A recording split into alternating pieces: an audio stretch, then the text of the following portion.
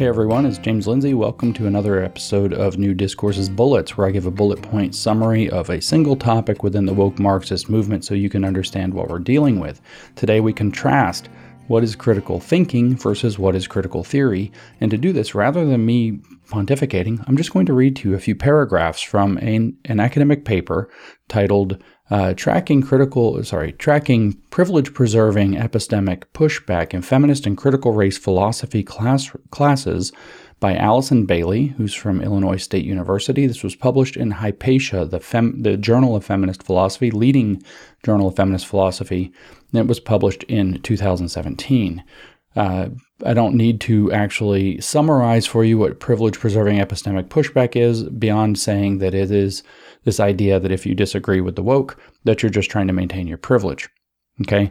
She has this actually set of a couple of paragraphs here that I make it totally clear without me having to explain it to you what the difference between critical thinking and critical theory are. And of course, they're playing off of the woke are playing off of this use of the word critical in both contexts, which means something different. So they're going to encourage critical engagement, and they may even encourage critical thinking, say in educational materials. And this is what this paper is about, classes, education.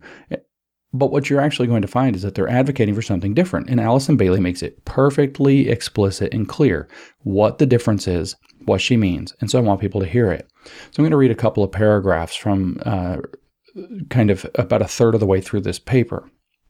The section is critical thinking, healthy skepticism, and privilege-preserving epistemic pushback. Philosophers, she says, of education have long made the distinction between critical thinking and critical pedagogy. So critical pedagogy means the critical theory education theory. Okay, so it's critical education theory. It is a critical theory approach to education, both applying critical theory to education and teaching critical theory through education. So it's got two meanings at once. It is Freirean education, if you're following other podcasts that I'm doing on the New Discourses podcast, and some here on the Bullets. Okay, so she's starting out right away, and I'm not going to go deep into this kind of elaborating. I want to read it, but I want to make sure you know all the words. That the philosophers of education have long made the distinction between critical thinking and critical pedagogy. Both literatures appeal to the value of being critical, in the sense that instructors should cultivate in students a more cautious approach to accepting common beliefs at face value. So we're going to hear how the word game works, is what she's telling us. Both traditions share the concern that learners generally lack the ability to spot inaccurate, misleading, incomplete, or blatantly false claims. They also share a sense that learning a particular set of critical skills has a corrective, humanizing, and liberatory effect. As a sidebar, if you've been paying attention to all the podcasts I've been doing recently, when you hear words like humanizing and liberatory, you know you're dealing with a Marxist. The traditions, however, part ways over their definition of critical. So this is your polylogist problem, the multiple meanings to words. Critical is an operative word that has more than one meaning. It's a crossover word.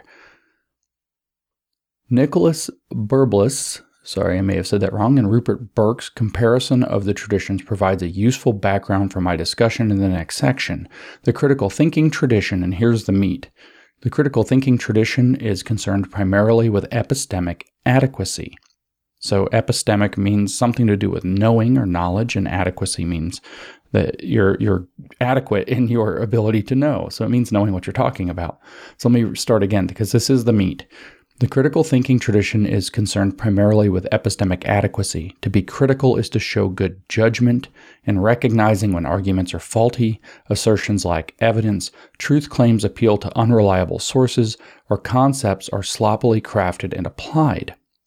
For critical thinkers, the problem is that people fail to, quote, examine the assumptions, commitments, and logic of daily life.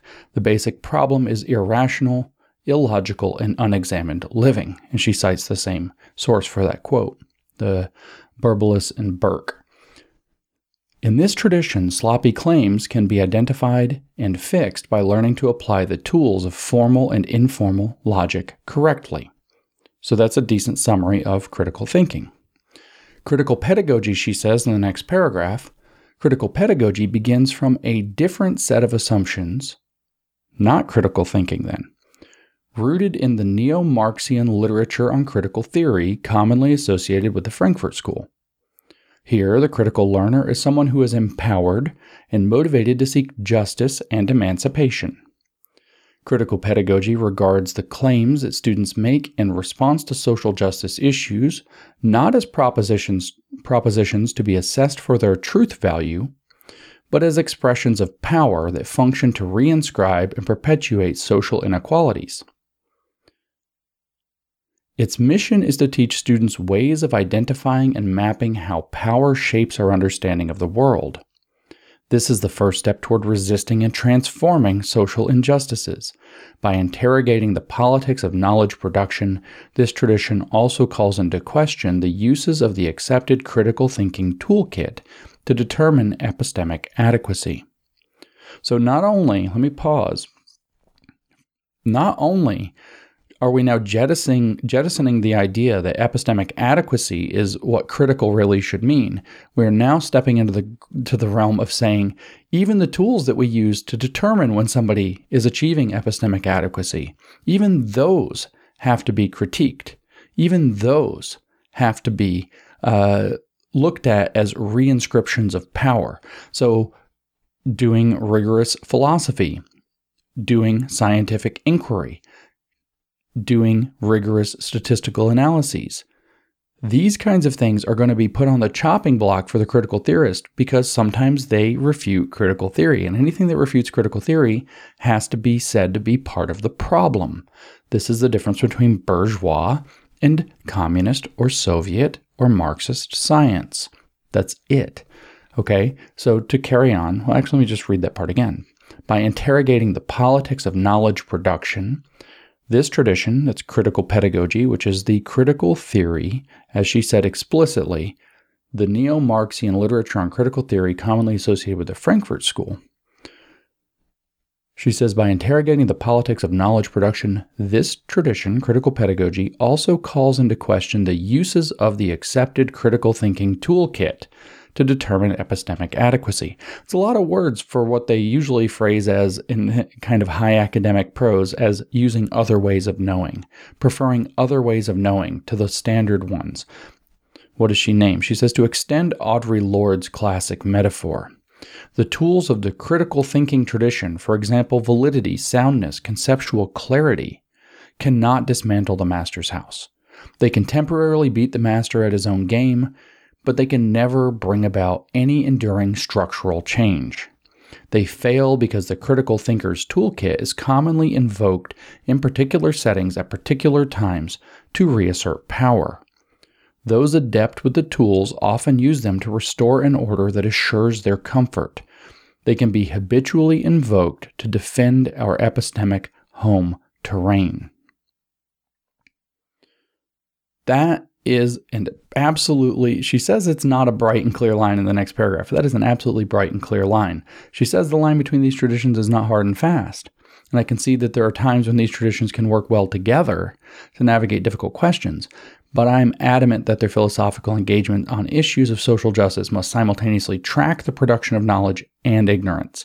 Teaching social justice issues requires an attentiveness not only to the way students take up course content, but also to the strategies they use to resist it. That would be resisting social justice, because that's the point of this paper, by the way. I neither want to encourage nor silence student resistance.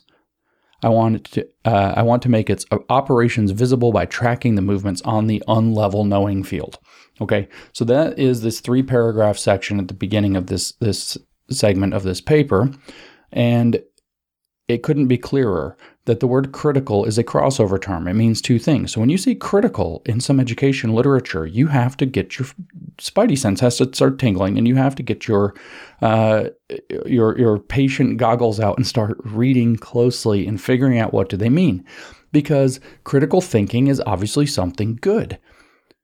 To be critical is to show good judgment in recognizing when arguments are faulty, assertions lack evidence, truth claims appeal to unreliable sources, or concepts are sloppily crafted and applied.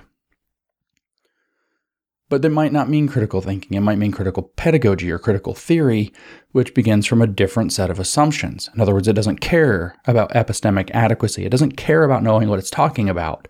Those assumptions are rooted in the neo-Marxian literature on critical theory commonly associated with the Frankfurt School. Here, the critical learner is someone who is empowered and motivated to seek justice and emancipation. It regards the claims that students make in response to social justice issues not as propositions to be assessed for their truth value, but as expressions of power that function to reinscribe and perpetuate social inequalities. Okay? Completely different goals. Critical thinking, very good. We should be teaching that. Critical pedagogy, critical education theory, critical theory. Different set of assumptions that does not care, and in fact, takes our assumptions about what we consider valid ways of getting to the truth and says we don't care about the truth. We don't care about those ways. If those ways give us answers that we don't want, they're just working to reinscribe our own power dynamic and our own home terrain, to defend our home terrain. She even says that explicitly. They fail because the critical thinker's toolkit is commonly invoked in particular settings at particular times to reassert power. That's a big, tricky word. And if you start looking through education documents, you're going to find that word critical engagement, critical this, critical that, critical everything all over the place. Sometimes it'll be critical thinking, and you're going to have to look very closely because it doesn't necessarily tell you which one. If you see critical engagement, however, you can be sure that what this means is we're going to throw out the truth and we're going to play the neo-Marxist power game with your kids. That's a very important distinction. And so I hope it's added clarity to hear in the education theorists' own words, and the critical theorists' own words, that there is an absolute bright line, clear difference between critical thinking and critical pedagogy or critical theory. They are not the same thing, and the word critical is the word game. So you have to be very attentive, very careful around that.